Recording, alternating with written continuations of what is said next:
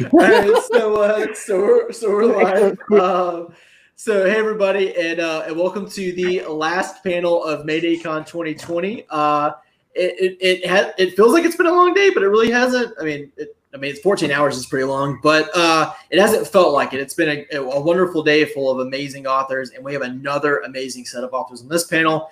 Again, lastly, I'm your moderator, David Walters of FanFi Addicts, and just a quick note, again, you can feel free to submit comments or questions if you have any, and we'll try to get to them. We might run this one a little bit longer since Jeremy is going to be our last reader, and he seems to have all the time in the world, so we may take this one into oblivion. We'll see.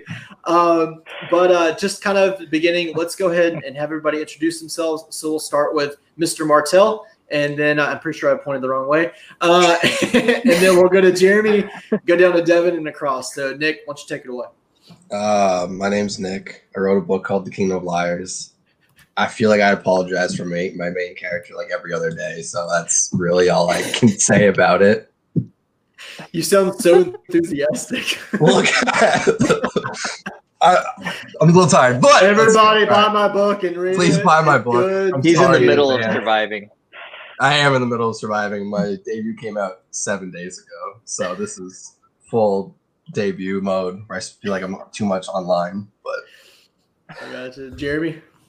All right, my name's Jeremy Zal, not Sazzle, as some people have been taking to calling me, including George R. R. Martin for some reason. So I write about space. I write about brothers, aliens, and aliens getting high in space. I'm really excited. My book Stormblood comes out in 19 days in Galance. Not counting or anything. 19 days. So yeah, which I'm not nervous about at all. And yeah, and please buy it. Please buy everyone else's book. And while you're at it, and I'm really excited to be here right now. I'm Australian, so I'm having a good Australian breakfast right about now at 10 o'clock in the morning. Oh my God, I thought you were joking about that. Yeah. He doesn't joke about anything.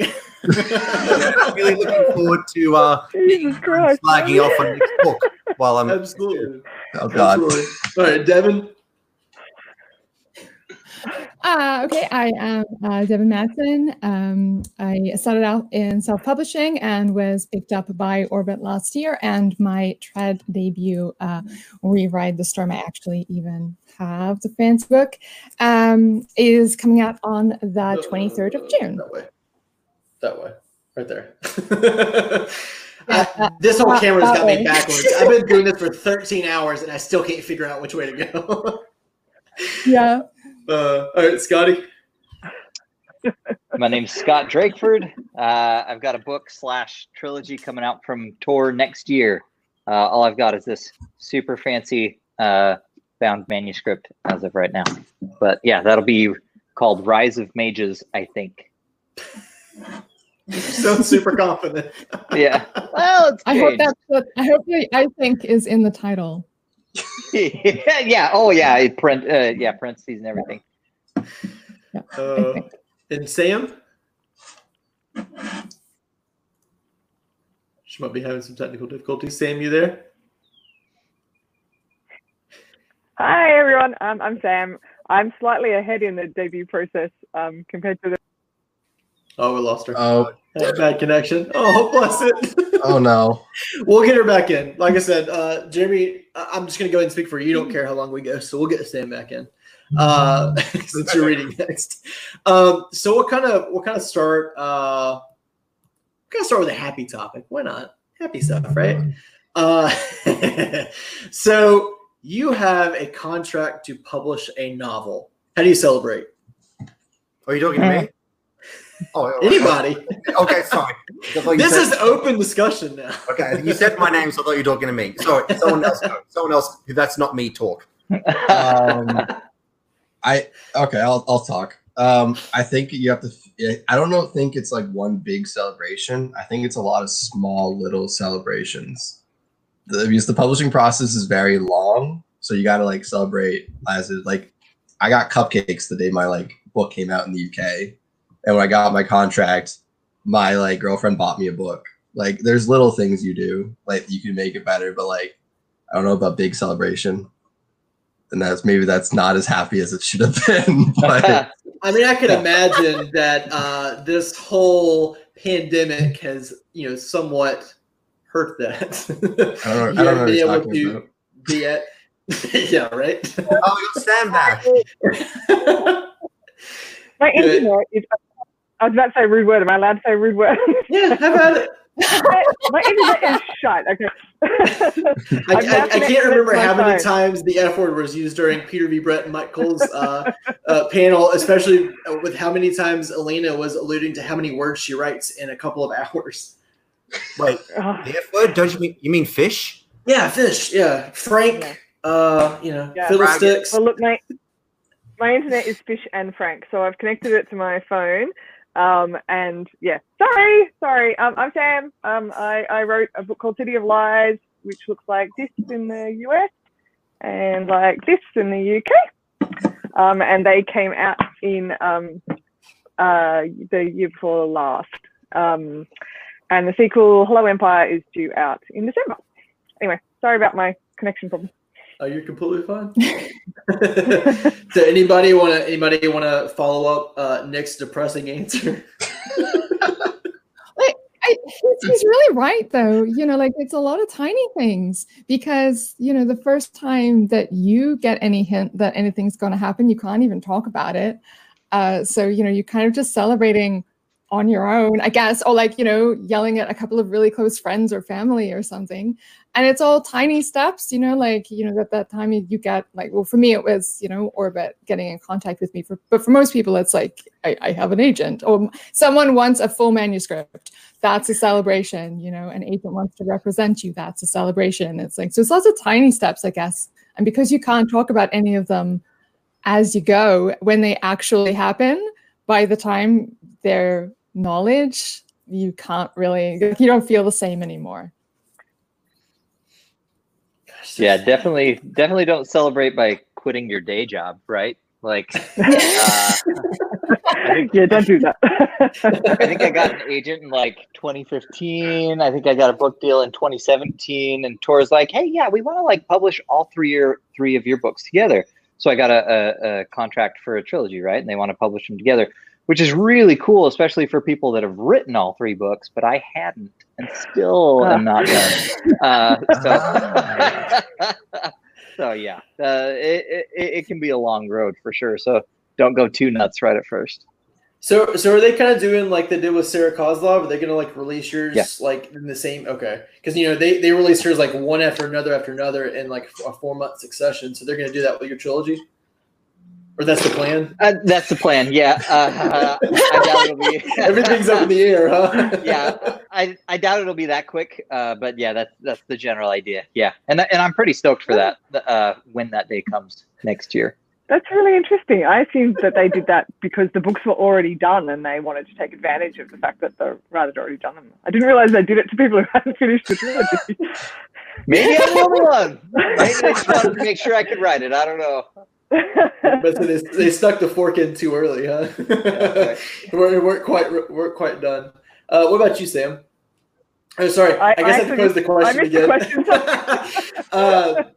So you've got a contract to publish your first novel. How do you celebrate, or do you? I took my whole family out to dinner. My immediate family and my extended family, and bought them all a steak. It was very exciting. You have to, like Deb was saying, you have to sort of celebrate the milestones as they happen, because otherwise the whole industry can be pretty depressing. So yeah, I'm a very firm believer in getting excited when you can, because those times might be few and far between. If you got to keep yourself going. I gotcha. Yeah, because I know, with some of you, I've kind of seen through the process of getting, I guess, a contract with a publisher and being very hush-hush about it. And then the announcement comes, say, a couple of months later. And then a couple of months later, then you maybe have a cover reveal. And then a few months later, the arcs kind of start rolling out. So I guess, yeah, it's just a bunch of mini woo moments. And then, you just have to wait until it's finally published. And I mean, in that time you start getting, say your author blurbs and stuff like that. But I mean, kind of in the same realm. I mean, is it even possible to celebrate? And Scott can probably answer this question first. Is it really possible to celebrate knowing there's a lot of work forthcoming? I mean, yeah, it is, right? Like, I still remember the day I got an email from my agent saying he wanted to represent it, right? And that was like 5 years ago, but I still have a real good memory of when that came, and I was super stoked then, and I was super stoked when I got the tour deal, and I'm still super stoked right now, right? Like, would I like to have some books on the shelf? Yes. Would I? Yeah. Well, yeah. But yeah, I mean, it's all ups and downs, right? They're definitely down. Oh, there goes Sam again. There are definitely some downs. It's like ghosting us. Sorry, Scott. Go Australian internet. Yeah. Yeah, no.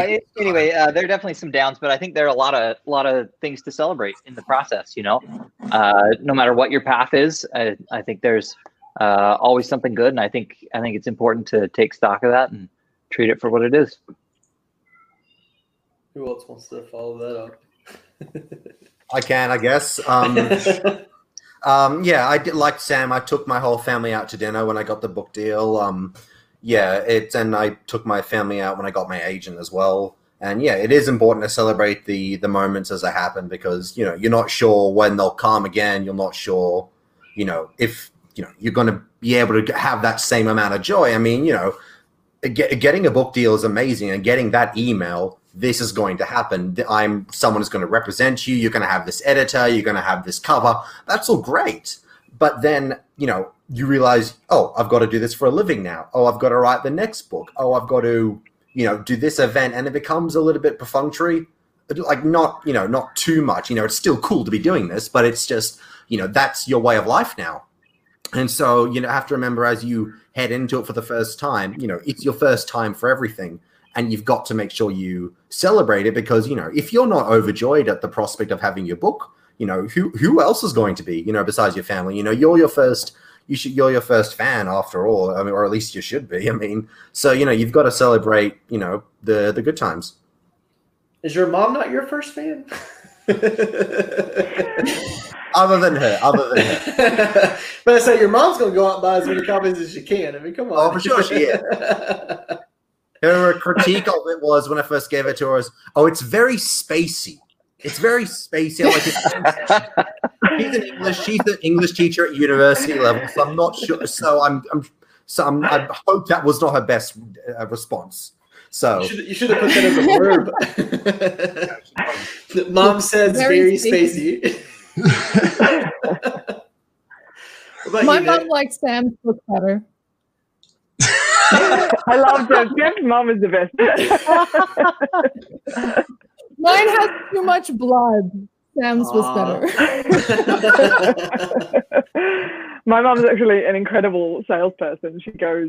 She will bring up my book in the most ridiculous, shamefaced way. She has absolutely no hesitation in, like, she'll text me. They went on this holiday probably a few months after the book came out, and my parents were driving around, seeing various places, and I'd get texts from mum saying, I just told the guy at the petrol station to buy a book, and he said he would buy it for his daughter.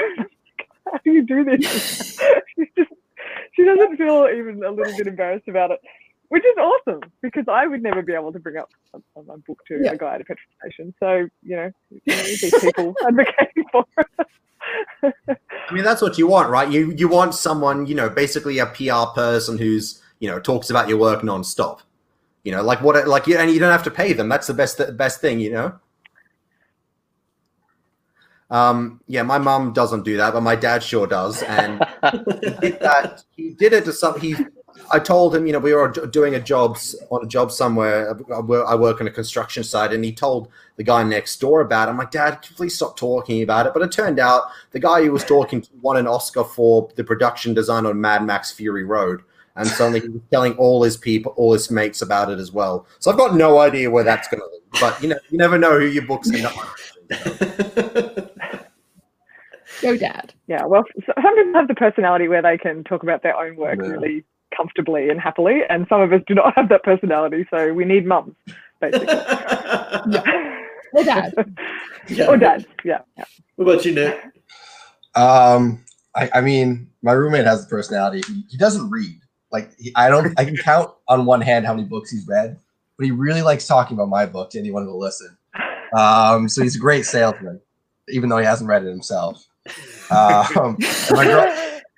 So what happens is you tell him what to say, and then he goes and tells everybody. See, you think that, but he goes off the script real quick. It's terrible. And my girlfriend's written like a 3-page essay of why she hates my main character with a passion of 1,000 burning suns. No, but we're just not watching. No, I to be like, actually, but like publishing is so like sitting in front of your computer, just writing for like months and weeks and days on end. I think there are a few moments that actually kind of break like kind of the monotony of publishing, where they're just like, you get so elated that like you kind of want to like lean more into them, if anything. Like getting my signing with my agent was one of them for me, and I was like, seeing the cover art is another big one. Holding it for the first time is a big one. Like there are a few moments that like literally like you think of, wow, all these like months of hard work toiling away in the darkness is worth it. They're really cool for like this one moment. And like for me, I like lean into those more when I get them to make, you know, everything else better. And that's, I think, all you can do, really. That's also a depressing answer. Kind of. I mean, I will say I haven't found out where we're gonna find joyful answers out of any of the panelists so far yet. Kidding. Obviously, we're finding joy in moms being PR associates. So, but okay. So next, kind of loaded question: how stressful are deadlines? And some people may not want to answer this. Wait, I'll answer this because my book's due in 2 days. You look very happy and relaxed, Nick, for someone who's book's due in 2 days. You weren't here for the beginning, yeah. Yeah, deadlines are terrifying and scary, to be blunt. Especially, and I can only speak for, I think, book 2. Is that there's that initial panic where I finished my first book. My agent really likes it. And my agent's very editorial. He like goes over everything before it even gets to my editors. So for me, submitting it to him was just like this moment of like, oh God, did I do it? Please say I like pulled it off and I'm not just like a one-trick pony. And those deadlines never like that. The closer it gets to the deadline, I feel like the more panic and worry I got, where I was like, can I do this again? Can I do this again? And like the first time you're ready, he's like, yeah, this is good. I'm like, oh, thank you. It kind of makes the deadlines a little bit easier, but even then, like it's terrifying. Deadlines are never easy. And that's, like I said, mine's in 2 days. And I'm like, I'm not going to sleep in like probably like 12 hours. So it's great. Wonderful, wonderful time. Maybe I should stop answering questions. I see why you're so like depressing.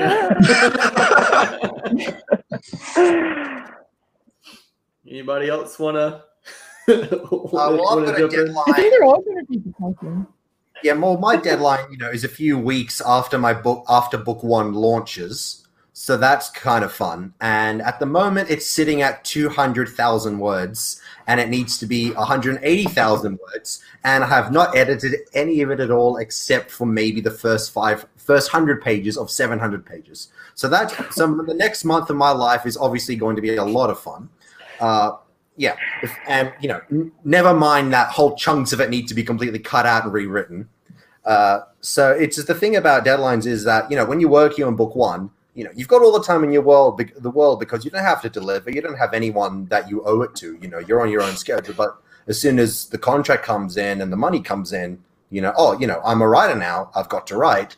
And it's not just a matter of, rocking up and writing what you want to write. Like, you've got to keep a schedule and you've got to deliver. And especially if you've sold the book on a synopsis, there's this temptation to, go along with what you've said you're going to write.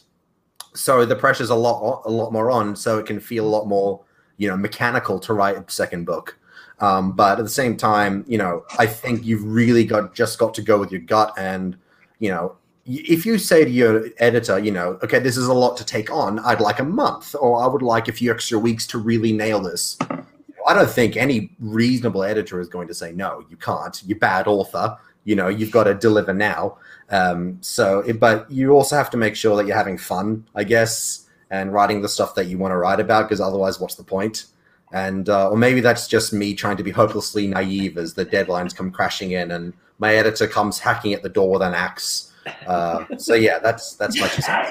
It makes you feel better. Jillian will come with a bow and arrow, not an axe.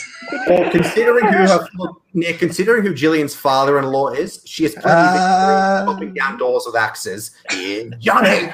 So, you know. I have a deadline in 4 weeks too. So, you know, this seems to be like a bit of a theme we have going on here. That's for book 3. But I had a bit of a baptism of fire with mine. So I don't find that the deadlines are quite as scary as they used to be.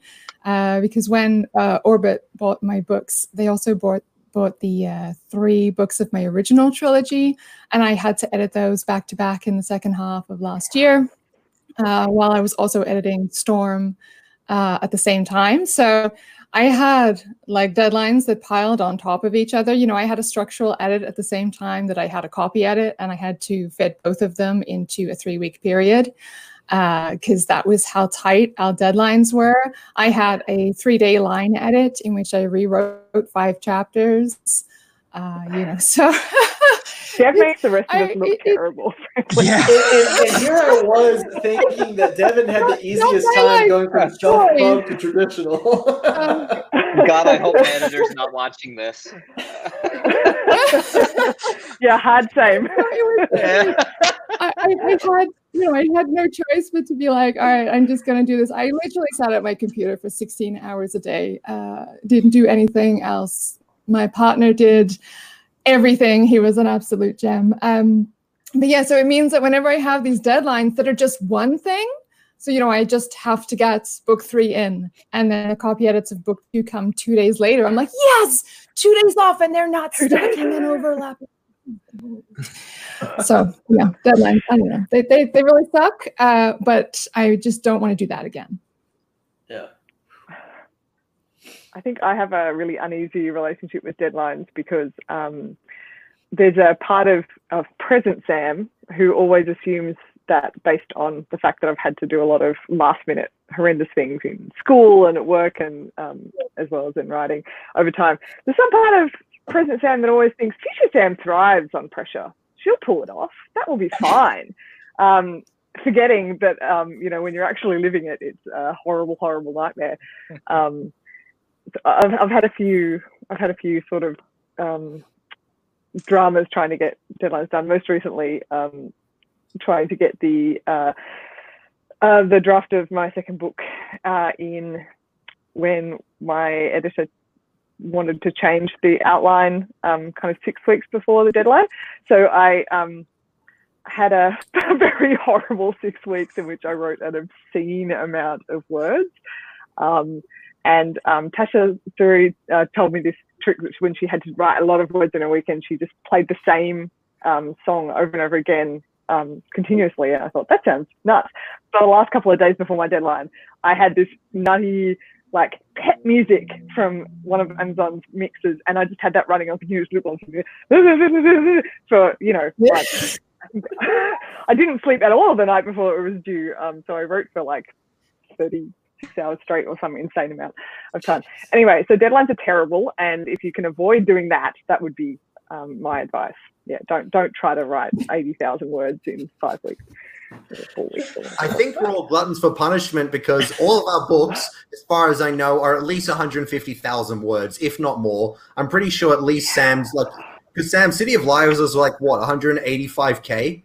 So yes, yeah. So yes. Hollow Empire is currently well north of 200.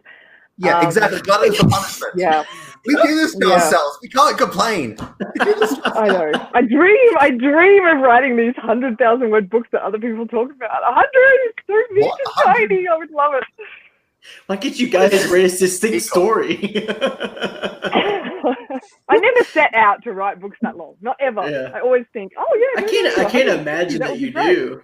Yeah, I can't imagine that you just set out. You're like, I'm gonna write 100,000 words, and then like, there's no way I can get this entire story done in that. And you're like, well, I could make it into like, certain sequels, but at some point you're like, I want to get everything out in this one to get to a certain point, so I can get to the next one.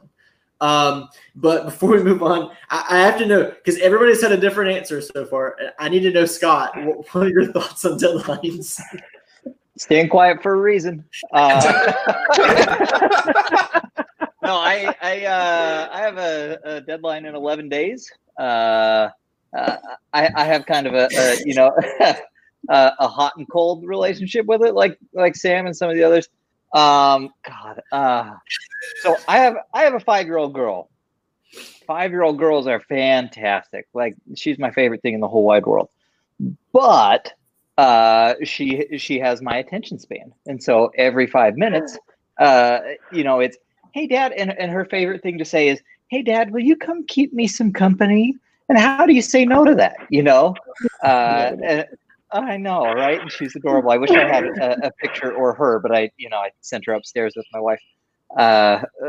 But it's so hard because you always, or at least I do, I inevitably put everything off until it's absolutely critical, because stuff happens, especially now with all this quarantine shit and just the stuff that happens in real life when you have jobs, you have families, whatever it is. But at the same time, deadlines get me going, right? Like, I'm so much more productive in the 1, 2, 3 months before a deadline than I am any other time, because up until that point, I feel like, oh yeah, I'm doing work, I'm outlining and I'm thinking about it, and thinking really hard. Yeah, I'm living in my world, and yeah, and it's all great until right now, when I've got a book due in 11 days and a lot of writing to do. So, but importantly, future Scott thrives on that pressure, right? Oh, future Scott is the best at that. Yeah. I wish we could all be future Scott. If he's alive, he's a great guy. Yeah.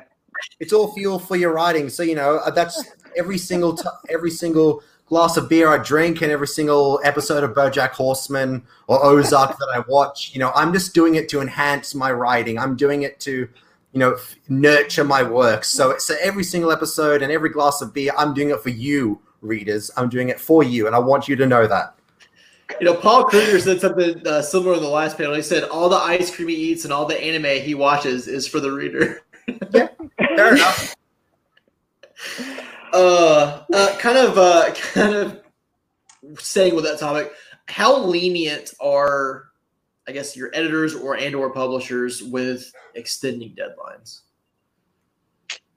I'm assuming they don't like it, but how lenient are they on it? Like, if it's, I guess it's different if it's a debut versus a sequel, or if it's your second series or whatever. But I would imagine the first couple of books are like, no, you're gonna finish this now.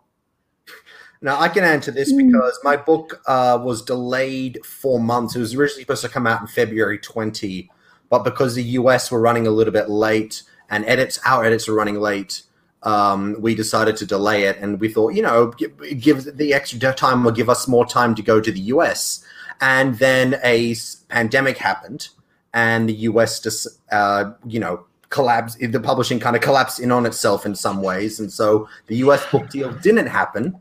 And we're releasing in 18 days, and we still don't have a US deal, and so we delayed it for nothing. So yay! But because of that, the one advantage was the deadline for book 2 was supposed to be in January. So I basically got a 6-month deadline extension because as a result of that delay, which is a great thing, because if I didn't have that come January, I would have been screwed 9 ways from Sunday. So I am very grateful for that. So it kind of worked out in the end. But no, like I think I said a little bit earlier, like I talked to them all, but I talked to Jillian and my editor and John, my agent, and they were both very much of the mind, like, well, if you need extra time, do it. If we send you the edit letter and you're like, okay, this is a lot to take on. I'd like a few weeks, or I'd like, some time to process this, then absolutely take that. But it's just about communication. I mean, if you just dumped it on, 2 months late on the desk, I don't think they'd be really, happy about that. But it's always a conversation. Just like editorial is a conversation, I mean, you get the impression, you go on some places that I'm not going to name Reddit, that publishing, is basically a one-sided, higher up monarchy of, editors and that sort of thing that feed off the lifeblood of authors' dreams, that you must do this, you must do that, you've got to deliver, we're going to take your baby away and give it a new name and a new hairstyle. And reprogram it like something out of an AI movie. But in reality, it is very much a conversation, and being able to talk with them one-on-one and say, I would like this extra time, I would like to be able to do this way, would you be willing to give me that extra leave to really make the story work? Then sure, they'll go along with it. Yeah, I think we do some of that fear to ourselves, though. I think authors are usually, fairly introverted, stressed humans, and the whole that if I ask for a deadline or like anything in particular, then you are going to be the annoying diva, or the your editor's least favorite author. Oh, maybe they'll drop you for being irritating. Like all those silly little kind of paranoid fears. I think a lot of that is just I think we do that to ourselves more than publishing does, and then it kind of gets a bit perpetuated by people who don't know what it's really like on the inside. As for deadlines, I've only asked for the one extension for this one. So it used to be due on the 1st of June. And just with everything that has been going on, because, I have the 4-year-old child at home. So I know that pain. It's just not, I just wrote to my editor a couple of weeks back and I said, look, I could get it to you. I could. It won't be as good. So if there is any leeway, can I please have some? And she gave me the extra 2 weeks and just said, is this going to be okay? Do you think that will be enough? I assume if I'd said that it wasn't, given that my books are coming out 6 monthly, they might have then considered shifting the release date or something. But 2 weeks was fine for me. But it was a really easy, I was kind of a bit stressed about asking because I hadn't done so before. But I think because I'd proved that I could hit really stupidly ridiculous deadlines before, I felt a little bit more confident saying, hey, can I have a teensy bit more time? And it was really easy and really cool. So I think it's all right. Anybody else? Yeah, I think one of the things that you don't really get any visibility of this when you're not actually in the industry is the kind of production schedule and where everything falls and whether and how there's any flexibility in that. So, you might, and now that publishers are starting to do different kinds of release schedules, so it's not so much a one book a year process and they're experimenting with more regular releases a lot more often. Usually there's a period of time in which they want you to have your book done, but they do build in some buffer. So if something goes wrong and it takes longer, you've got more time without screwing everything up for everybody else. But I think it's something that a lot of the time authors don't necessarily know what all of those critical dates are, and that can kind of contribute to that feeling of, oh God, I can't ask for any extra time because I'll screw everything up and my editor will hate me. And it's just like Ed said, most of it you're doing to yourself. But also it's partly a product of the industry being a bit opaque. And a lot of the times I think that editors don't necessarily know how little we know about these things. So sometimes they assume that that the world's not going to end if something gets moved around, but you feel like it's going to end. I mean, I'm in a weird position because obviously my book got bumped by like a year and a half from when it was supposed to be out. So that was less a question of kind of asking for more time and more like my editor wanted a different book. So, yeah. But it's going to be an amazing book, Sam. I hope so. After all this time, I really hope so, David. This feels like I've almost read like it. group therapy for me. Like, like hearing everybody else, it's like my book was my first book was supposed to publish in September of this year originally, and it's now been pushed. Last I heard, at least till May of 2021, and it's mostly just because we moved across the country for my wife's new job and some other things, so it had to happen. But yeah, my experience with my one editor, at least, and my agent is, man, they are so nice. Like they're so understanding. They know what's going on. I think the stress is because of what Sam said, right? It's or is she on this side? Yeah, she's on that side. The industry is a little bit opaque, right? And I don't know when pushing a date is like, oh yeah, that's cutting into my planned slush time or whatever, or if I'm like really screwing her over and my editor has to go find do days and days of work and find a new slot for me and shuffle stuff around. I don't know, and so I always assume the worst because I've been a project manager on a lot of projects where somebody doesn't deliver and it causes me a lot of stress. So I kind of internalize that on her behalf. She probably wishes I internalized it a little more. But I mean, for the most part, I think the publishing industry is full of really, really good humans. I've been really impressed with them so far. Ended on a happy note.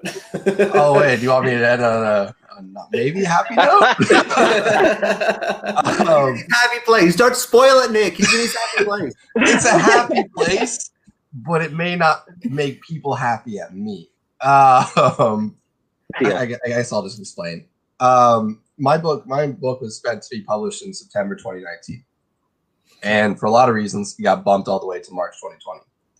And in that time, I had already submitted my second book, so my book kind of just sat in limbo for multiple months, where I was like, "Is it being edited? Is it not being edited? Do I have a deadline anymore?" And then when they sent it back to me for edits, it didn't come with a deadline. It just came with "Here's your edits back," and I was talking to my agent. I'm like, "Is this book just whenever I want to return it?" And he was like, "I don't know. We'll figure this out later. Work on it until someone says different." I'm Ron Burgundy. Yeah, that's pretty much what it was. It was literally me being like, "Is this due?" And it was like, "We don't have a release date for book 2 yet. I don't know." And then 2 weeks later, 2 weeks ago, my editor contacts me and be like, "Hey, how's book 2 going?" I'm like, "When was it due?" And he's like, "I don't know, 2 weeks." And I'm like, "All right, 2 weeks." But it really is once you know how you're in the production schedule, you can figure out how much deadline you can ask. For copy edits or page proofs, you can't ask for extensions on those. But especially when you're beginning, be like, "Oh, we know we're this many months away. I can probably ask for another few weeks to get this done." But everyone's the same. I've had wonderful times. If I ever need more time, my editor even said when he's like, "Hey, it can be due in 2 weeks. If you need more time because what's going on, take it. I'll give you the time." And that was me without even asking for it. Everyone in publishing, I think, is very good with being like, "Hey, take the time you need to make the book well. This is when we'd like it as." And I'm almost confident they have one date they ask for it, and there's one date they actually need it by. Yeah. Classic. Which honestly, I know what we're like. Yeah, exactly. They know what we're all like. They've been working in publishing. They know the first deadline is wishy-washy, and we all go from there. But yeah, it's everyone in publishing is really nice with giving us the time. At least what I've seen so far. Yeah. I mean, at least for you five. Yeah. It could be horrible for some other people. It's really good to know. I mean, I was talking to my editor last year, and I was talking to her about getting blurbs, you know, what sort of promotion we're going to do, what sort of marketing we're going to do, what sort of how we're going to reach out, get more readers. And she said to me, you know, look, what moves the needle along is making the best book you possibly can. That's what gets into the most readers. That's what gets the most readership. That's what gets people talking, delivering the best product you possibly can. So, you know, if you need a few extra weeks to make that product good, you know, like Devin was saying, you know, I can do it, but it won't be as good if I don't do it in a few weeks. Then sure, your editor is going to say, you know, we'll take that few weeks. I mean, obviously circumstances are different with copy edits. It's not as flexible. And, but you know, if you need that time to make it good, then sure, they'll give it to you. I'm going to add one thing in real quick, just because even I said it. I actually know an author who actually changed a lot of their ending in page proofs, and their editor actually gave them the time and like resources to do it, just because they had they're like, this is going to make a better book. Like, editors really want to put the best book out there, and they'll do whatever they can to do it. Yeah. Sorry, I just wanted to end it on there actually are exceptions to the rule, even I said. All right, so next, I guess you can call it a question. It's kind of a statement. But so your book is ready to be published. The worries are over, right? Right? It's all happy stuff now, right? Yeah, totally. 100% happy. Yeah, definitely. Yeah. Yep. Definitely. Straight face. Oh, smooth sailing from that point. I mean, my stresses, my stresses might be a little bit different, right? Because it sounds like all of you have books that kind of go into the production cycle, and then you're on to book 2 or 3 or whatever, and move along the production cycle. So having a trilogy sold and writing a trilogy all as one is a blessing and a curse, because I'm able to kind of craft it all as one and write it all as one and go back and change stuff. But I go back and change stuff like a lot, right? And like I've probably had, since I had the final version into my editor, I've probably had like 5-6 different times that I've compiled a little list as I'm writing other books 2 and 3, that I say, oh, okay, well, shit, this needs to change in book 1, and it's like a whole list of stuff that I have to go back and find. You know, so they're going to have different answers probably, but for me, I almost feel like until my editor pries all 3 books away from me, I'm never done, and I'm just always stressed about all of them. Yep. Yep. Anybody else? There's no way to ever be done with these things. I picked up City to do a reading, like, I don't know, a couple of months after it came out, and opened it up, and there's a mistake in like the second page or something. And it's like, how with the number of people who read these things, like, how do you manage to go through and be like, that guild doesn't exist? Sorry, why did you mention it on page 2? Anyway, you can just fiddle forever is the thing with these things. The longer the time that you have available, the more you can still be, like, I'm doing copy edits right now of this book, and I'm trying to sneak through as much cutting as I can because the book is so long. And yeah, like, if you leave it with me, I'll just keep doing that forever. So yeah, once they've got to pry it off your hands eventually, and then you've got to just accept that that's the book. But that's it. Yeah, see, that's like Christopher Rocchio did a reading earlier for his book coming out in July called Demon in White. It's the 3rd book in his Sun Eater trilogy, or I guess it's series. He did say he was going to try to write 5 books, so we'll say series. But during his reading, he caught mistakes that have to go get corrected now, and his book comes out in 2 months. so I mean, there's always going to be something. I mean, I've read many, a published novel, whether indie or trade. Granted, indie, you're always going to probably find mistakes because a lot of people don't get their books edited when they're indie publishing. But there have been several traditionally published novels that I'll find grammatical errors or mispunctuation and stuff like that. And unfortunately, it bothers me when I find it, because I used to do beta reading and gamer reading and stuff for indie authors. This is back before I really started getting in the review game. And so every book I read now, granted, arcs don't bother me as much because I'm expecting it, but it drives me absolutely up the wall. And early on, I started messaging authors. I was like, hey, just FYI, on this page, this is not a word. and the listeners were like, well, it's already, hardcover, paperback, everything. And I go, I mean, you could change the ebook, maybe. I mean, a couple of other people may still buy it. So I can't imagine it's ever done. I mean, you publish a book and then it's on to the next book, but I guess your job on the first one or the next one or whatever is never complete, because you'll still get, I guess, a few things later on in the years, or you'll still have people griping about certain things in your book for years to come. I'm sure none of you have ever had that, right? Yeah, no complaints about my book at all. Nobody has ever complained about one certain thing in any book, right? Yeah.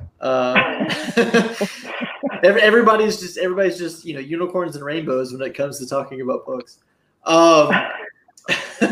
Honestly, people must seriously have a hobby with going through and finding errors, because with every single book, without fail, you will get someone on Goodreads complaining about some minor inconsistency or whatever, and you're like, how on hell did you find it out of the whole book? Like, you've been going with a magnifying glass to find this. I think this is one of those things where when you're not in the industry, it seems like, how can there possibly be errors? Like, it just seems like carelessness. You work in your day job and you prepare a document of some kind, you wouldn't expect to be putting, like, I'm a lawyer in my day job, and I would never be sending an advice to a client that has a spelling mistake in it.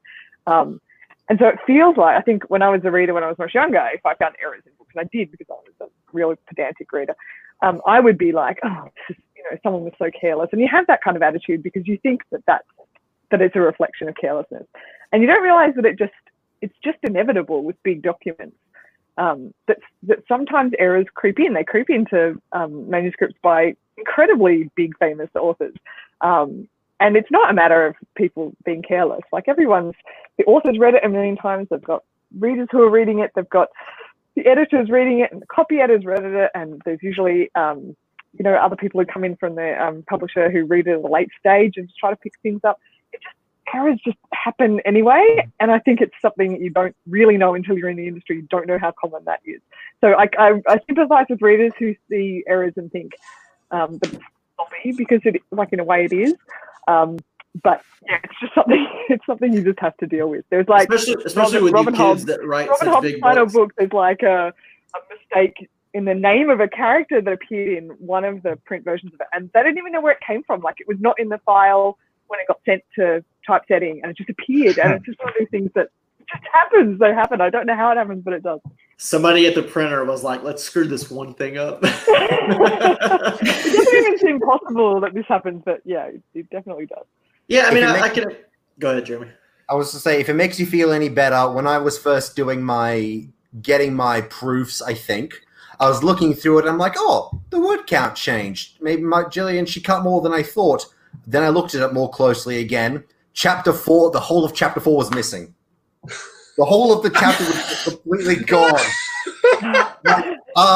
Do we want to fix this before it goes to printer, please? They're like, oh, I don't know how that happened. I'm like, well, how did it happen? It didn't happen on my end. It couldn't have happened on my end. Like, I sent it in. So what did you did this? But they were like, yeah, it happens. Like my agent actually told me that something similar had happened to one of the Wheel of Time books. Printed copies had actually been come out, and there was absolutely missing. So there's actually the print version of the ARC that came out for my book in the UK and Australia and New Zealand. There was a mistake at the printers, and the dedication and acknowledgement section of the ARC got accidentally switched with the dedication and acknowledgement section of a different author's book. So we have two books coming out. I think they both had city in the title, but that was the only resemblance. One was a crime novel and one was mine. And they printed the ARCs, and so my acknowledgements and dedication are in somebody else's book and vice versa. And hilariously, the dedication in my book that got printed in the ARC is for Sam.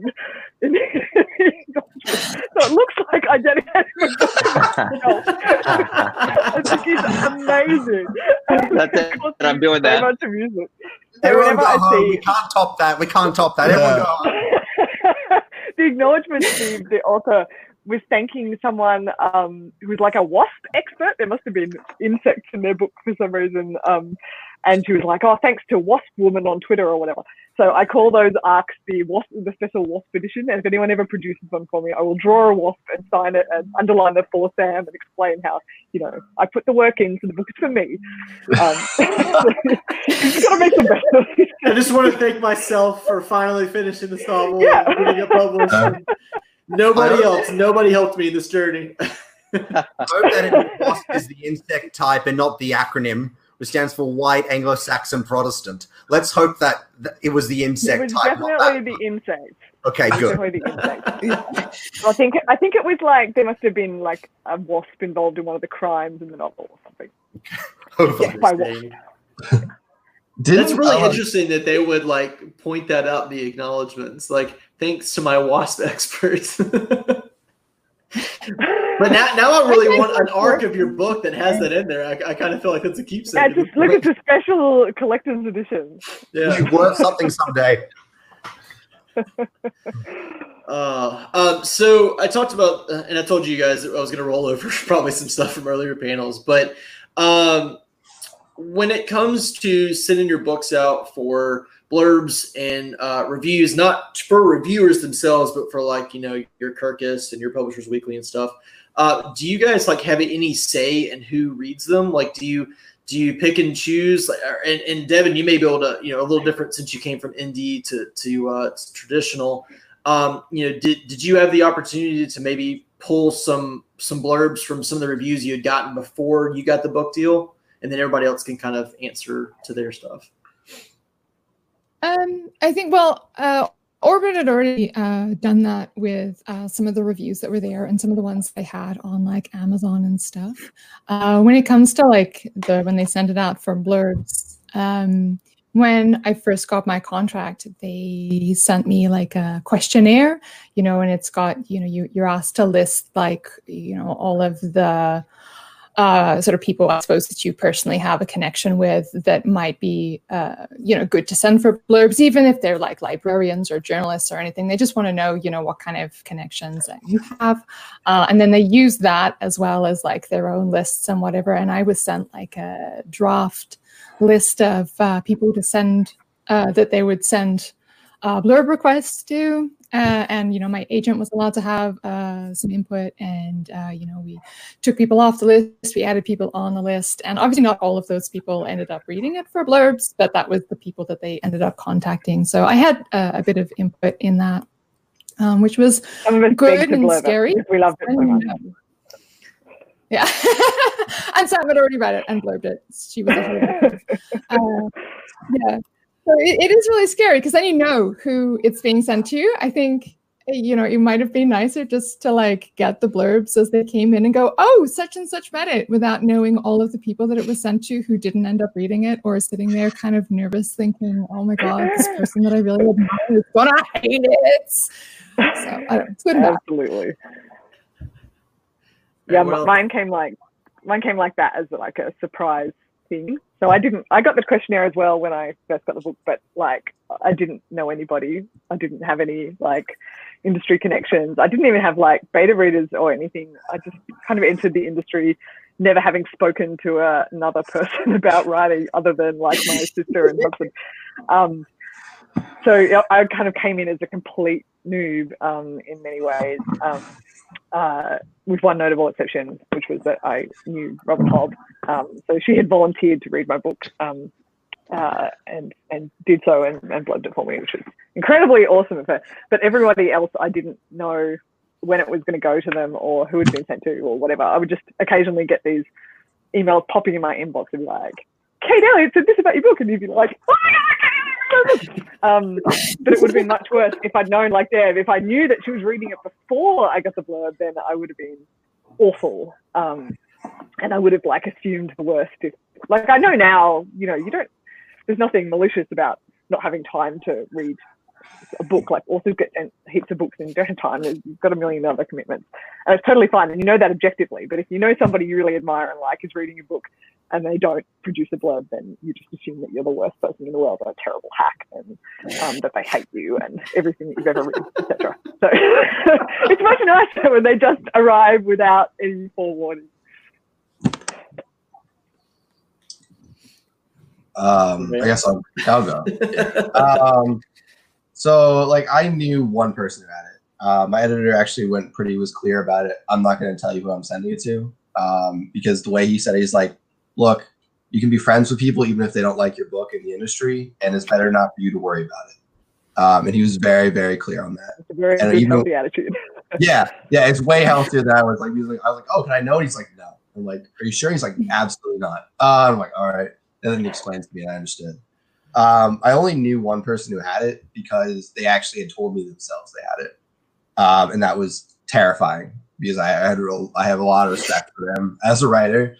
And knowing they had my book, being like, oh man, how many times I use curses in my book? Are they going to hate it? Not a fun experience to have.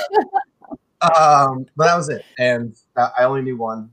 And their blurb came in, and it was nice. It was very kind of like, oh shit moment. And then all the blurbs that come in are just kind of like, oh shit, again. You hear someone you respect say nice things about your book, and you're like, oh wow, I'm not a complete hack. I thought I was. Right? But yeah, blurbing is weird. Like, I don't know. Once we're into, I need to stop being depressing. Once you get into publishing, you realize how weird blurbing is. It's a lot of like, some authors just don't have time for it. Some authors are very like strict on what they blurb and what they don't blurb, and everyone has their own take on what they do and what they don't do. So even if they like absolutely hate your book, which they probably don't, they just probably never read it, but it feels like they hated your book because they have blurred it.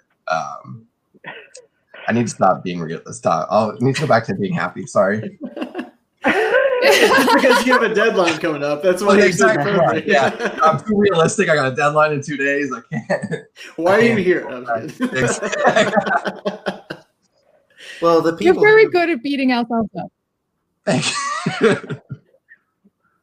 What's up, Jeremy? Skill. Well, the people who blurbed my book, like I definitely didn't just lock them all in my basement, chain them all in my basement, and feed them scraps of meat until they would shower me with all the praise that I deserve, that my literary masterpiece deserves. I definitely didn't do that. You can ask Nick; he blurbed it, and I definitely didn't leave them chained up in the basement like that. It was a nice trip to Australia, though. I gotta admit, it was a nice. It was a nice basement. Yeah, I even gave you water. I mean, it was brown water, but still. I'd never been to Australia before. It was a great time. I mean, you didn't get to see much of it from the basement, though. But it is nice to get really blurbs. I got the same thing. I got a questionnaire like, who would you like to send this book out to? And I'm like, this famous person, this person with this amount of coverage. And it's really nice that you get to send that, know that they would have had a copy of your book, but then the nerve-wracking thing starts. Are they reading it? Do they like it? Have they not said anything? And then you end up, scouring their Twitter and their Goodreads and their Amazon pages to see if they've liked it or are reading it or saying anything about it. And if they aren't, you get worried. And that definitely doesn't happen at all. And I definitely didn't do that. But no, it is, when the blurbs do come in, it is really nice. It's funny with me because I'm one of the, as a rarity on this whole convention, I'm a science fiction writer, not a fantasy writer. And 90% of our blurbs came from fantasy writers. And we were like, my editors were like, okay, this is good, but we would like a sci-fi author to blurb. And I'm like, yeah, but fantasy as well. Fantasy is good. And I'm like, yes, fantasy is good, but we want people in your genre to be talking about a book in that genre. So I'm like, okay, good. Anything's good, right? But then another blurb comes in. Oh, it's another fantasy author. Another blurb comes in. Oh, it's a horror writer this time. Still good, right? They're like, yeah, but we would like some science fiction writers. But so it's a bit of a weird process. But honestly, like any, praise that you do get is nice, especially if you are a fan of their books as well. It is a bit of a weird process because you have absolutely no control over it whatsoever. You have control over your deadlines. You have control over what you write. But like a lot of things in publishing, you have zero control over who reads your book. whose name gets printed alongside it, and that sort of thing. And my editor actually told me that when, like, most authors don't actually start out with blurbs. So she said, Joe Abercrombie, Richard Morgan, Alistair Reynolds, all of them, like, they didn't start out with a single blurb on their books when they went to print. So even the fact that you have a print blurb at all is a good thing. So that's interesting. I didn't know that. Yeah, I was surprised as well, because I just assumed everyone would be clamoring to read their books, but no, a lot of authors don't actually start out with blurbs. And as far as I know, all of us do have blurbs on our books, even before they came out. So that alone is a good thing. Scott will get some. Like chaining people up in basements, really good motivator. I found. Yeah. Yeah. After hearing you guys. Oh, sorry. Go ahead. No, you're good. No, saying torture is a good motivator. Go ahead, Scott. I was just going to say that after hearing all you guys go through your story, I'm glad that my editor is pretty secretive as well. She, under no circumstances, would give me the list of people that she sent it to. I said, okay, well, will you send it to these, like, maybe 3 or 4 people really like them, and like I've at least talked to them before. I didn't come into the industry with any connections, not even Robin Hobb.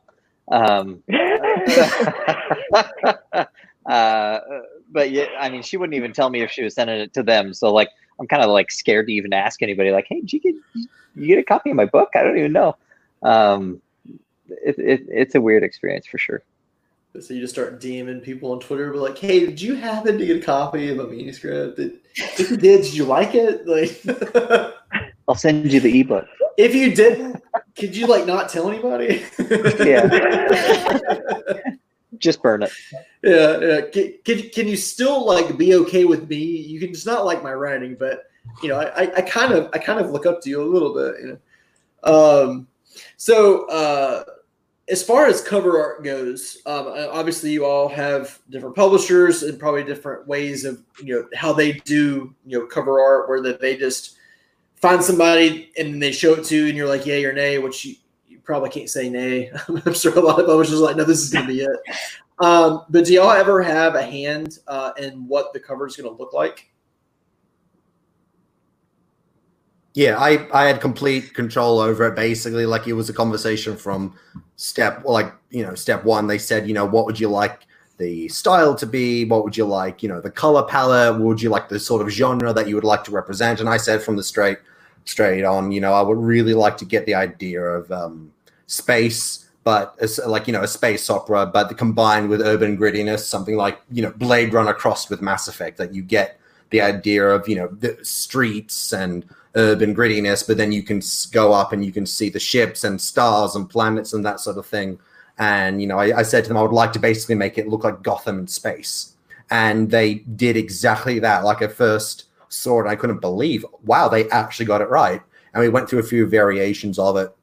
And we talked about it, everything from, the figure to, what sort of armor he'd be wearing, and much if he was standing to the cover or to the back, if his back was back to the cover, what the ships looked like, what the colors were, everything, like even the font color, like it all was under discussion. And I was really surprised how much input I got. Like, it basically, like, I didn't do any of the actual drawing of it and I didn't pay for it, but insofar as I'm concerned, like, I actually helped make it.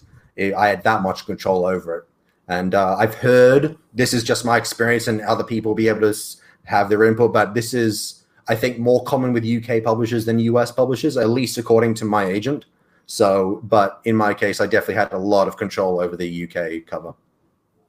Yeah, I think that's pretty unusual, that level of input. Like, my publishers definitely like listen to the kind of covers that I said I liked, and they let me send pictures of other books that I liked the style of, and they were very like interested in what I had to say. But then I just got an email saying, yeah, we're going in a totally different direction. I'm like, all right.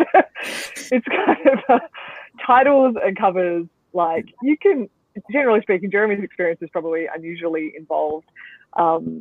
Generally speaking, you don't have control of any kind. Like, I think you could definitely say if you hated it, and you can definitely give them ideas and things, but ultimately it's decision about marketing, and these people know their stuff. Like our job's to write the words, and it's a different skill set to know what the market wants and what sells and how you target a particular type of readers that you get and so on. Like I was really lucky with my covers. I love them, but it wouldn't have been at all like when we were talking about concept originally for the city. So this is the US cover, which is a pencil drawing by Greg Ruth, and he's just a wonderful, amazing graphite artist. But like when we went from what the original design was to suddenly, oh no, actually we're going to go with like a single knife pencil drawn. I was like, what? Totally different from what I expected. But I mean, it turned out beautifully, and so this is like a good tale about how sometimes the things that you think that you want aren't necessarily what's right for the book, and you can be really pleasantly surprised on covers. But yeah, like it's generally speaking, especially debut authors don't have a lot of say in what your cover looks like. And while publishers are interested in your viewpoint, ultimately you're not going to have the decision about what it looks like. Usually. Jeremy seems to be an exception. Or Jeremy, sorry. There. No, I was just going to ask though about the whole input thing. Was that in your US or UK cover, like that you had? Got asked about the input. Well, the US publisher had already done the cover before the UK bought rights to the book, so it was already kind of done in that sense. And then the UK looked at the cover and were like, we're actually going to go with something different for our market. And no, I had even less input probably in the UK cover. They just showed me what they. No, because I'm really interested in how different covers can appear for the same book over the pond. Like and it's always to do with marketing, obviously. But there are some covers that are almost identical, but there are others that are worlds apart, and you wonder what prompted that, and which is which one did the author get some hand in, and which might be neither. Like US and UK markets are quite different in what. Like you see a lot more single image, like a single picture or symbol or whatever on UK covers, and a lot more like pictures of people, they're like faces and stuff on US ones, and it must just be a reflection of the market, what they like.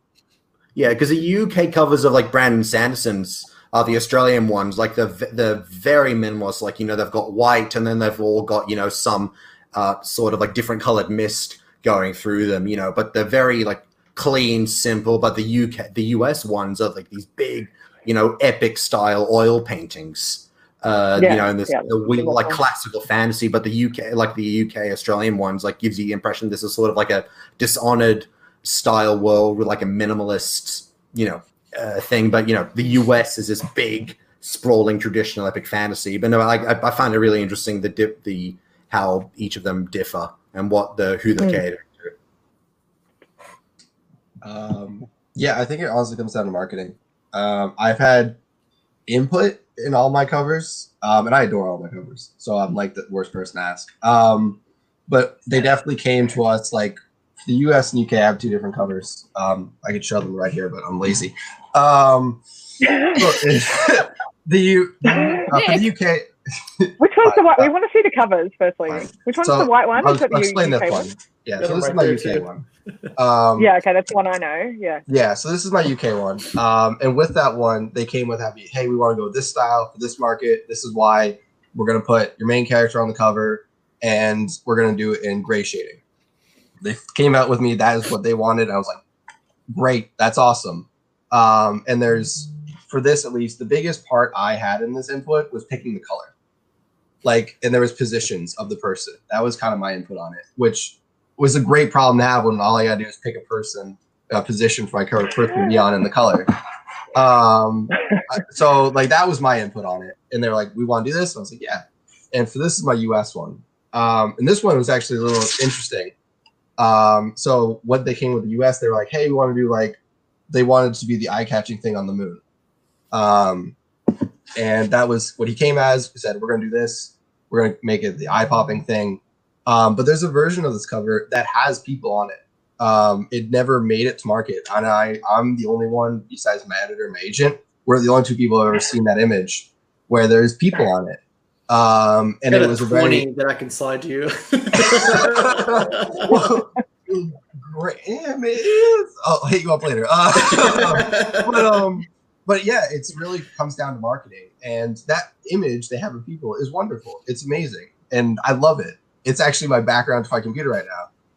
But looking at it from a marketing perspective, they were like, we want this to be this eye-catching image here, and we're going to do it this way.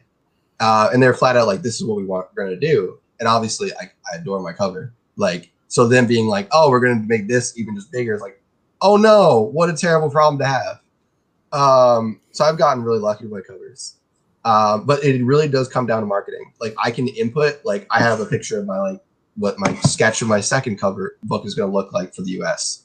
And they allow me input. I was like, hey, we're doing like this thing. What do you think about this? And I'll be like, oh, that looks a little X. Can we do maybe a little Y instead? And my editor will be like, great, that's exactly what I thought. We'll do that. I'm going to go back to them. And you never know how much input you have. Like, I could be like, oh, I hate it, which I don't. But like, and my editor could be like, you're wrong. And I'll be like, okay, go with it. I'm so sorry. Well, that's kind of what it seems like sometimes. And but like, they do know marketing. Like, marketing, I think, is like the great thing us writers kind of have an idea on. The marketing department can swoop in and be like, no, we're doing it this way, and everyone kind of goes along with it. But they do know marketing really well. Like, the people, like, they design covers for a specific reason. I've heard someone go on for like 2 hours about why color choice matters in covers, and it's insane. Where like I have someone dissect like what red, blue, and green all mean in covers, and why they're important and why they're different. And it's fascinating to hear. At the same time, you're like, am I just being like hypnotized by every book cover I look at? Yes. Yeah, but That's what they intend to do. yeah, exactly. It's pretty much like they know their job so well that we kind of have images in our head about what we want them to be. And they could be awesome, but like, they know better than us at the end of the day, kind of. Sometimes they're wrong. Sometimes. There's a really good question in the comments. Someone asked, is the UK covers include Australia and other Commonwealth nations? And in my experience, and as far as I know, yes. The answer is yes. Yeah, usually they the buy UK UK Commonwealth rights, and it's one bundle, so the same publisher makes the decision for the cover in that region. That's certainly the case for mine. Mine are the Australian and New Zealand covers are the same as the UK ones.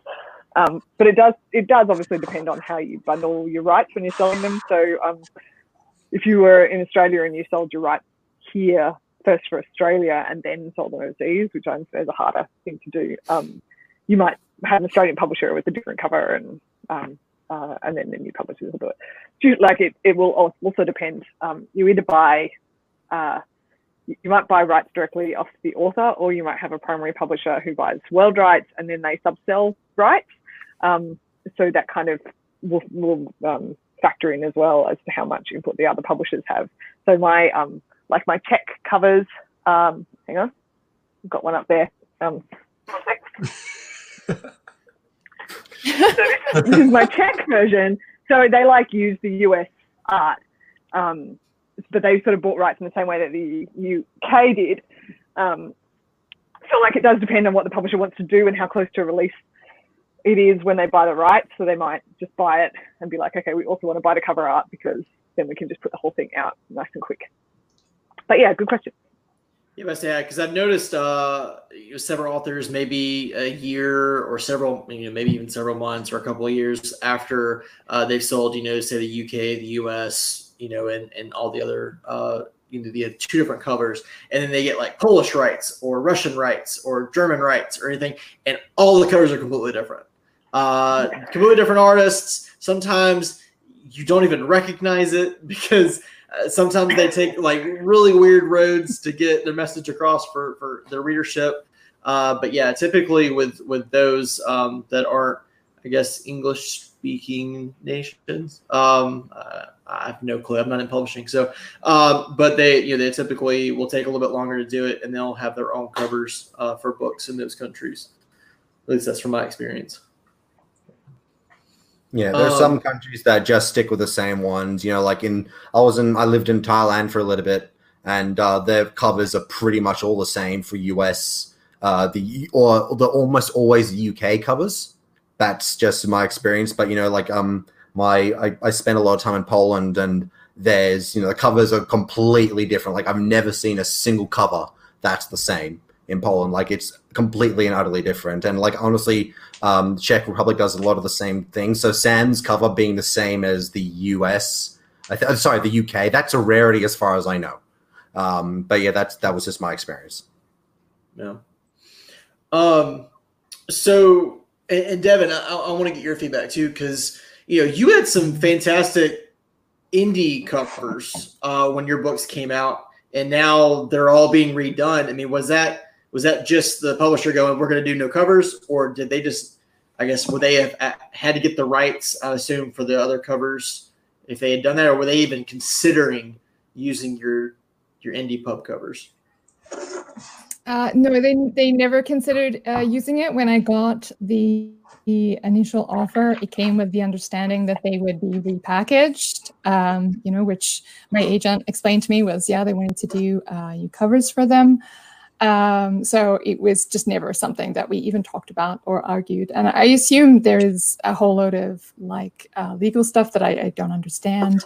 But I also think they wanted to differentiate them so that it would be kind of really clearly different. Yeah. Which is why the covers are really very, very different. They went, while they have a similar kind of, I guess, feel, and they both have horses on them. Hang on, I'm not actually sure if I've got a copy of the original one. Hold on. I was going to say, I've got it behind me. All right, that's what it used to look like in the indie version. And then they went and did this. So, we've still got the horses and stuff on here.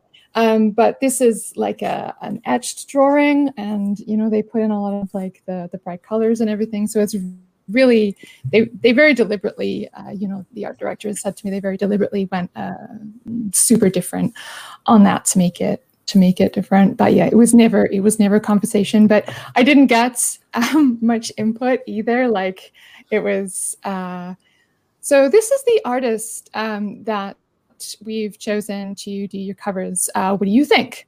So it's go and look at the other stuff they've done, and it's really amazing. Okay, cool. All right, no problem. And then I get the sketches and the sketch, and it's okay, this is what we're thinking of going. What do you think? And so there's always a what do you think, and I can kind of have an opinion, but it also kind of feels just like a tick box, that it's they care, but they also don't care, this is the direction that they've already decided that they wanted to go. And so I didn't get a say in, the colors or the layout, anything at all. It was just, so I got, the artist, the sketch, the kind of finished mock-up of what they wanted it to look like afterwards. We made, super tiny changes to the fact that, I think in one of them, his hand looks really ginormous, it's the size of the horse's head. So those kind of little changes, like the horse landed on it. Yeah. But I really didn't get a say. This doesn't really bother me though, because I like the covers a lot. I trust the art department to know better than me, and I'm actually super, super non-visual, so I hate it when they ask me for stuff. They ask me I got an email recently that was okay, so we're just starting on the cover for book 3. Do you just have any ideas? Put forward any thoughts of we decided which character was sort of going to be depicted on what kind of stuff happens with them in the book, I guess. I just kind of threw out a couple of things, and then I got another one back saying, okay, but what do they look like? And I'm like, Ace? I don't know. So I'm not one of those authors who keep a list of what all their characters physically look like, or have mood boards and stuff. I don't visualize. I don't have a visual imagination without it hurting my brain to do. So whenever they ask, I'm just really no. So I'm very happy to leave it to them to do. I gotcha. Now, Scott, as somebody who doesn't have cover art yet, have they asked your opinion? Yeah. So, I mean, they asked me to put together like, Jen, my editor, asked me to put together, a document, an inspiration document, or whatever kids call it these days, of like, hey, what do you think thematically it should look like, and what should it maybe focus on? And I, put in a few pictures and gave my opinion, but it hasn't gotten to the point where I would assume, I would hope they don't have even an artist, and so I don't think we're far enough for me to even know whether I'm going to have any input at all. But I'm just expecting not to, and kind of letting it go, because like Devin, I am the worst visual artist in the entire world. What's going to happen?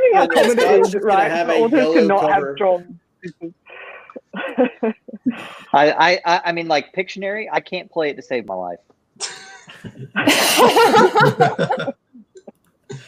All right, so kind of the last question I wanted to ask.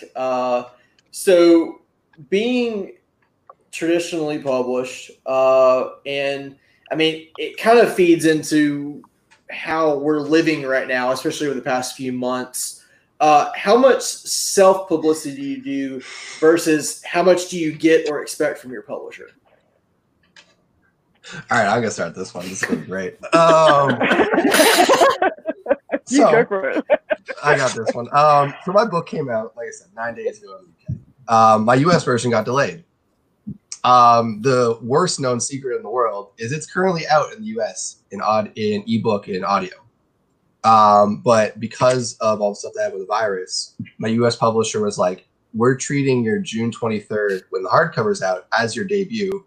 We're not really going to put you on social media much until it gets closer. And we're going to let the UK take it over, because the UK was still sticking to that May 7th date because they weren't having issues with things. So it was a wonderful time being like between two worlds, where like it's coming out, it's out technically in the US and it's there, but my publisher actually isn't treating it like it's out. But the UK is like, oh, it's out. No, it's out. It's like they're waving their hands up in the air. It's out. And it's really odd. Like, I don't know how much, like for a long time, if you've gone to Glance's Twitter page, they posted something every day about my book. And it's hard to know how much of that was actually based on what the virus was happening and how much that was actually going to happen otherwise, because marketing changed so much in the past few months that everyone was kind of like, do we do this? Do we do this? Do we do this? And no one really knew what was going on. Like back in like February, you could have been like, oh, it's going to be over in April. And clearly it's not. So for my book, at least, I became like, all right, I just got to keep talking about it. I'm going to keep talking about it until people get sick of my cover photos and want to like throw things at or unfollow me on Twitter. Like, because that's all I had. That's all I could do. It's not like I can go out to a local bookstore and be like, hey, buy my book. Here's a copy of it. And I was lucky enough that like, I have connections from like a comic book store I used to frequent for years and years and years, that when I said, hey, my book's coming out, he was like, oh, I'm already a partner with Simon Schuster. I'll order like mini versions of your book to sell to my customers. So I'm like, great. But like, other than that, like I couldn't do anything else. It was kind of like just social media. And it's hard to tell how much social media helps with a book's release and how much it's kind of just like yelling into a void or to other authors. And like other authors are like, if they want your book, they may have it already, or like they're already supporting you. So it's weird. Like, how do you engage new readers when like you're kind of yelling towards like your friends? And that's a very long-winded explanation. And I have no idea what's going on with my book. I get like updates. I get updates from my agent being like, "You're blank now," and I'm like, "Great. What does that mean?" And he'll respond like, "We have no idea right now." Like I know how many copies I sold. At least I think I do in the U.S. And I asked my agent like, "Is that good?" And he's just like, oh, yeah, I have no idea. And this is someone who's been in the industry for like 30 years. He's like, this is a great guess as good. This is biggest guess as it is mine. And I'm like, I don't know what's going on. And that was a very long rant. And I'm going to stop talking because I really have no idea. It's a wonderful time. No, but you're kind of right about social media though. Yeah. Cause I mean, you're kind of, I think Jonathan French put it earlier that you're yelling into a hurricane.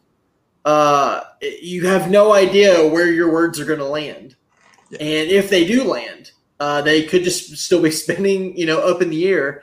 But I mean, it's hard to base it when you don't have physical books and you're handing it to people at signings or something, and people are like, "Oh my gosh, I can't wait to read it." I mean, you can have all the likes on Twitter you want. It doesn't mean somebody's going to buy your book. They could just be like, "Cool, the book looked cool, fantastic. On to the next thing." Because that's just kind of what Twitter's, and unfortunately that's how Instagram is too. People just scroll through it and just like something, and they don't read anything. They just like it because that's a cool photo, and keep going. And you can't count that as a I guess a touch, or I don't know what the actual term for it is. I was in marketing in college, but I don't remember any of those years. So, but yeah, anybody else have some input? Jeremy might. Look, I mean, there's only so much you can know, and like for traditionally published books, a lot of the time people are following that path because the sales and marketing stuff is just way outside their wheelhouse. And that's certainly in my case. I don't know how to do any of the things other than write the books. So as far as I can tell, in terms of social media, a lot of the time you can't control what people are doing. As you say, you don't know whether people who are following you on Twitter and interacting with you are actually going to read your book or not. My policy is always just to kind of be there and be available and do the things that I enjoy doing. So I hang out on Twitter too much because I like Twitter. I post pictures of my dogs and things that I bake on Instagram because I think my dogs are cute and I am proud of myself when I bake croissants. I just view it as if you're yourself or the best version of yourself online, you're doing what you can and you can't really control much more than that. You be pleasant and friendly and a nice presence on these social media sites and available to readers if they want to ask you stuff. But you're not going to move masses of books through Twitter campaigns or anything. All you can do is kind of build up a reputation for being a decent human. And you don't know what the ripple effects of that are. You don't know. Like I buy almost all my books through recommendations of people, and largely people who I'm friends with on Twitter or on Facebook or whatever, and these various groups. And you can't measure that. Like you can't measure that I respect Devon's taste. So if she tells me a book is good, I will go out and buy it. That's not something that marketing can record, and so you don't know. So all you can do is just not be an asshole and hope for the best. Cool night. That's don't be an asshole. Good advice. That's really the best advice. That's my general advice for social media handling is like, don't be an asshole. Even if you are secretly an asshole, don't be like a visible asshole. Hide your assholery in a package of pleasantness. Because ultimately, like pretending to be a decent human, for the people you interact with, it's almost as good. Like, even if you're secretly not liking them, like, if you're pleasant to people, even if inside you're a monster, then you're doing 90% of the work anyway. So is this a confession? I'm not saying I'm a monster. He's very sweet. But no, like honestly, just don't be an ass. Don't be an ass in your publishing career with the people you work with. Don't be an ass to other writers. Don't be an ass to fans, and you'll be fine. Yeah. I think that kind of channels what you were saying, into when you're on social media, is to remember that a rising tide raises all boats, and that you are in an industry with other people, with other human beings, and that if you want to go anywhere, you have to do your part in a community, and be nice to your colleagues, don't be an asshole to them, support other writers, support other people, talk about other books that aren't your own, try and get the word out about, just give the impression that you're part of a community, because you are. And if you are just talking shop about your own books 24/7, people will notice. Sure, you'll get one or two extra readers, maybe, but other people will notice, and and that's not really something that you want to do for yourself if you're just tooting your own horn 24/7. And and what's really the point, if you're not in this industry, to be part of a community and get more get books out there and get them read and get good quality stuff out there and do great work. Why are you in this industry? Yeah, I mean, we're all You know, if things are stacked against us as hard enough as they are, even in traditional publishing, it's hard to go anywhere. So, you know, making things even more difficult for yourself by pretending to go solo and going out for number one is, you know, you're not helping anyone, and you're not fooling anyone either. And so, yeah, just, you know, try and, you know, be part of a community, try and, you know, uplift other writers, you know, engage in conversations, just be out there, like what Sam says. And yeah, that sort of thing. It's. I mean, I do think that social media has a big input in your sales, and being able to, you know, be known by other writers and bloggers and authors and reviewers definitely helps push the needle along. And yeah, and it's important to really remember what you do say has consequences. And because, you know, all of us, I'm sure, had stupid stuff that we said 10 years ago. And you can't really say the same things now because, for better or worse, you are, quote unquote, a public figure. So, you know, if you say something stupid at a panel and someone quotes you on that, you know, you've got to, and people will remember, for better or worse. So, yeah, it's just always good to keep in mind that you're not alone, and it's, you know, nothing exists in a vacuum, and to always, you know, support, you know, other writers. I mean, obviously no one's going to care about your book as much as you will ever. I mean, that's natural, but just remember that you're part of a community, and yeah, just try to play by ear. Except for your mom, unless you're Devin's mom, who cares about Sam's book more? Devin's mom is the best. We love Devin's mom. I would kind of, and before we get to everybody else's response, I would kind of say the same thing about the book reviewing community. You know, there are a lot of people that pimp their own stuff, and that's great. But there are a ton of people that just continuously share everybody else's stuff. Whether, you know, it's book reviews or somebody's got a new channel up or something.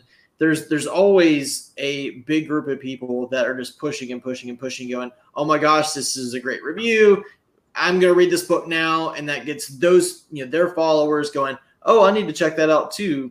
But, you know, if you just continuously toot your own horn, you're going to turn a lot of people off. And not to say that self-promoting your own book is bad, but when you've got a book coming out, that's what you have to do. But it's not just that all the time and just pressing it. Because I've seen several authors, like on, you know, especially earlier on when I was doing early book reviews and beta reads and stuff. I mean, every post was like about their book, and it maybe had been out for weeks or months or even a year. And I was like, I think you've beaten that horse enough. Maybe try to make friends, and they can talk about your book while you talk about theirs. And it's just something, you know, you kind of just have to, I don't know if it's, you have to know it, but, you know, you have to know that, you know, people are out for more than just you. However depressing that sounds. Yeah, I mean, my big thing is, like, I'm nobody, right? Like, I don't even have books out yet, so don't listen to me. You're about to, it's fine. But yeah, thank you. But I mean, like, I hear a lot of people talk about, you know, like, oh, you should cultivate your social media presence, and you should do this, you should do that. And I'm like, you know, even if that got me extra readers, like, I'm not about to spend the majority of my life, because let's be honest, the majority of my life is spent on Twitter these days. I'm not about to spend the majority of my life being a fabricated person, you know? Like, I'm going to be me. I'm going to try to genuinely not be an asshole. But other than that, like, man, I'm so much more likely to buy a book from somebody who's authentic and a cool person, and gets a good recommendation from somebody else, than I am somebody who's like super funny on Twitter or whatever. That's just my 2 cents, right? Like, so you'll probably see that backfire awfully when my books are out, because I don't do a whole lot to, you know, ramp up audience or what have you. But man, that just kind of strikes me the wrong way. Like, oh, cultivate your platform. Ugh, it just makes me feel gross. Corporate speak 101. I'll be honest, I'm completely with you. Like, I am not a social media person. Like, before I decided I was going to be a writer, you had a hard time finding me on any social media because I didn't have them. Like, I was one of the person you had to like text to find out. You'd be like, where did Nick go? Be like, oh, 6 months later, oh, he's in France. Be like, oh, okay. Like that was how people had to get in contact with me. Like I was not on social media. And like this whole like once you get into like publishing, it's like you have to be on social media. Or like it feels like you do at least, because like that's where you see people are talking and interacting, and like that's where you think books are being sold. So there's an initial thing like you have to be there, or else you're gonna miss out on a lot. And like whenever I have those feelings, I'm like I have to be on here, I'm always like I'm not enjoying it. But when I come on and be like, I'm gonna like joke around about this stupid thing, or like try to make fun of Jeremy when he's not looking, it's way more fun. Like when you have genuine interactions with things, like it becomes more fun rather than just being like, oh, this is a brand, I have to keep maintaining my brand. Yeah, and I should say, when I said be like a nicer version of yourself, I don't mean make a fake person. I'm a full believer in, I just mean don't be an ass, even if you're totally. There's this revolving idea. There's this idea that you have to be on social media or whatever, and it's largely untrue. Like, I'm not saying social media doesn't move books, because it obviously does, and you, as I said before, you can't know the ripple effect of making friends and being part of it. But also, the vast majority of readers still really aren't sitting there on Twitter interacting with authors. So it can feel like that's where everybody is, but it's not really true. And so most of the time, you don't really have access to the vast majority of people who are selling books. So it's something you do if you enjoy it, and only to the extent that you enjoy it. There's no point being on Twitter if you're hating every second, because it'll come across that you're hating every second, and it's a waste of your time. Like, dude, most of us have like day jobs and kids and pets and stuff. You can't spend the time that you could be spending writing doing something that you hate just because you think that that's part of the gig. Because I genuinely don't think it is part of the gig if you're not enjoying it. You'll be bad at it if you don't enjoy it. So like, pick the platforms that you are good at because you enjoy them and you like spending time there. Like, you like taking pictures. If I like taking pictures of my dog, I'll post them on Insta, but I'm not going to sit on Insta trying to crack the hashtags and the whatever the code is for getting lots of followers on there. It's just not something I'm interested in. So it's not something I'm going to do because I'm going to be bad at it. And there's so many different ways that you can be online. You can't be on top of all of them, or you wouldn't have time to write books. So yeah, my advice, particularly in hanging out in your debut year, is like, do only the things that you enjoy doing, and like be careful that you don't enjoy them too much and spend all of your time doing them. But yeah, like, just have fun, and if you're not having fun, don't think that you have to do it as a marketing exercise, because ultimately you don't, and it won't work. That's my theory.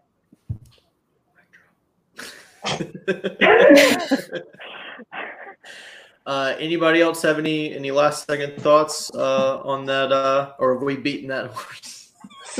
I mean, just to a bloody pulp at this point. Everybody good? Everybody's quiet, so I assume so. Sure. So I'm just gonna go and let everybody have an opportunity to pimp their latest book or upcoming book. Scott can pimp his entire trilogy if you want to. So Nick, we'll start with you. All right. This is my book. This is the pretty US cover. It's called The King of Liars. This version comes out June 23rd by Saga Press. Look, you're either gonna love or hate my main character. There's really no in between at this point. And if you hate it, it looks really good when you throw it across the room. And that's all I really got. Wow. Everybody go out and buy it now. I mean, you have incentive. I don't know what else to say. All right, Jeremy. All right, this is my book. This is my pretty cover. I don't actually have an art yet. This is all I have. Yeah, you get that? There you go. Yeah. No. This is the only copy I have. So if you do chuck it across the room, it hurts. Yeah, it's about, DNA of extinct aliens that makes people addicted to adrenaline and aggression. So obviously, absolutely nothing wrong could go with that. It's about brotherhood, it's about family, it's about doing right by the people you love. But if you're not into that, it's also about, it's got alien drug dealers, aliens who are addicted to drugs. It's got spaceships, it's got cities in an asteroid, weird space cults, all the good stuff. We pitched it as Blade Runner 2049 meets Mass Effect 2. So if you're into that, this is might be your thing. It comes out in 18 days, and I am not worried about that at all. It is a first of a trilogy, so please buy it. You don't have to read it. You don't have. Actually, I'd be perfectly fine with you not reading it. But just buy it. There's a lot of it's very visceral. There's a lot of gross stuff in it. I think there was someone on Twitter, Goodreads, who said that the story is like an ice pick to the face in the best possible way, and it made the skin crawl in the best possible way. So if that's your thing, go for it. Yeah, that's me, and so this is my glorious book. They don't like me enough to give me arcs. I chained the wrong people in my basement. Oh gosh. All right, Sam, your turn. Oh, my turn. Sorry. I already showed you my covers. That's City of Lies. It's been out for a while. I would love it if you also bought it. That would be grand. Hollow Empire is the sequel. It's coming out in December.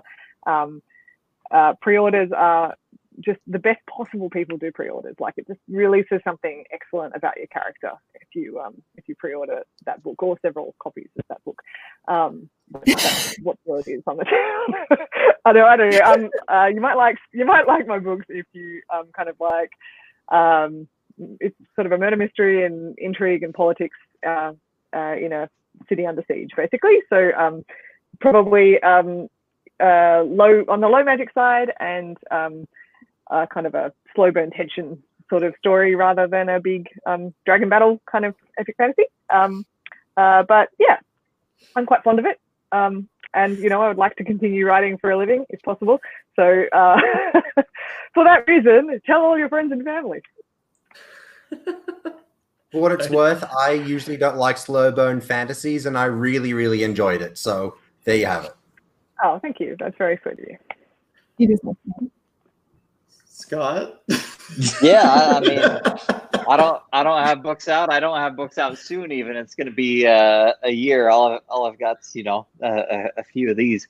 So go buy all their books, I suppose. But a quick pitch. Scott, for thank those you so much for being here. Yeah. There you go. Can we pre-order your book, Scott? No. They're not even on Goodreads. You can't do anything. It doesn't exist. No. What you even here? Yeah, I just send you some good like, vibes from around the world. People said hang out with authors, drink a little bit. I just showed up. Scott's like, I'm an author. How about it? No, what were you gonna say, Scott? You said you were gonna say something.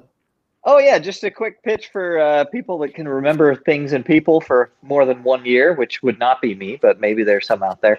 I'm a simple man. I write, what I like, which is action, adventure, fantasy. My magic/tech system is modified electromagnetism, which I thought was fun. I come from an engineering background a decade or so ago. So, yeah. That's what I write. You'll see it in a year or so. All right, Devin. Okay, well, this is Rewrite the Storm. It's out on June 23rd in the US and June 25th in the UK. It is the story of an empire that was built on war being destroyed beneath war and years of division and totally not communicating. We follow there's a snarky assassin with a voice in her head she can't make go away, a honorable warrior who's been forced to fight a war not of his making, and an ambitious princess who wants to be the empress in her own right, whatever the cost, and it's a mess. Lots of intrigue, lots of battle. It's really good.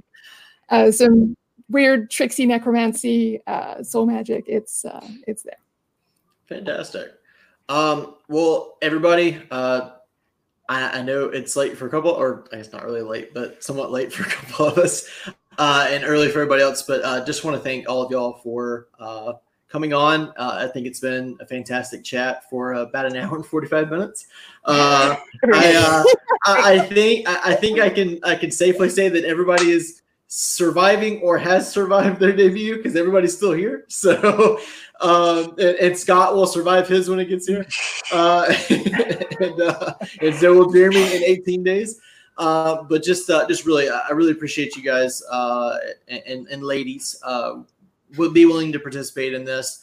I know it's it's like a month whirlwind getting this all done, but it's been great seeing you all, chatting with you all, even though I've had an opportunity to chat with some of you before, and just again, thanks for everything, and thank everybody for tuning in. That's had a chance to tune in, and again, this will be going on the YouTube channel at some point. I think they're slowly uploading to my channel. I just saw the first panel load.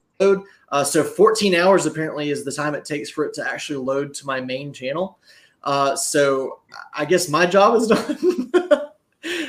Thank you so much, David. For absolutely. So my plan is to just like post one thing tomorrow, and just everybody can just kind of like share it, so everybody that didn't get a chance to see it live will see it tomorrow. So, but just again, thank y'all. It was awesome. So. I'm gonna go ahead and end there, so Jeremy can come do his reading, because I know he's been looking forward to reading off of his many pages. Yeah, I'm definitely looking forward to that. Fantastic. But everybody else, enjoy the rest of your weekend. Stay safe, and maybe we'll try to do this again at some point if we're still kind of in the same living arrangements. So cheers. Thanks everyone. Thank you. Thank you very much. Bye. See you guys.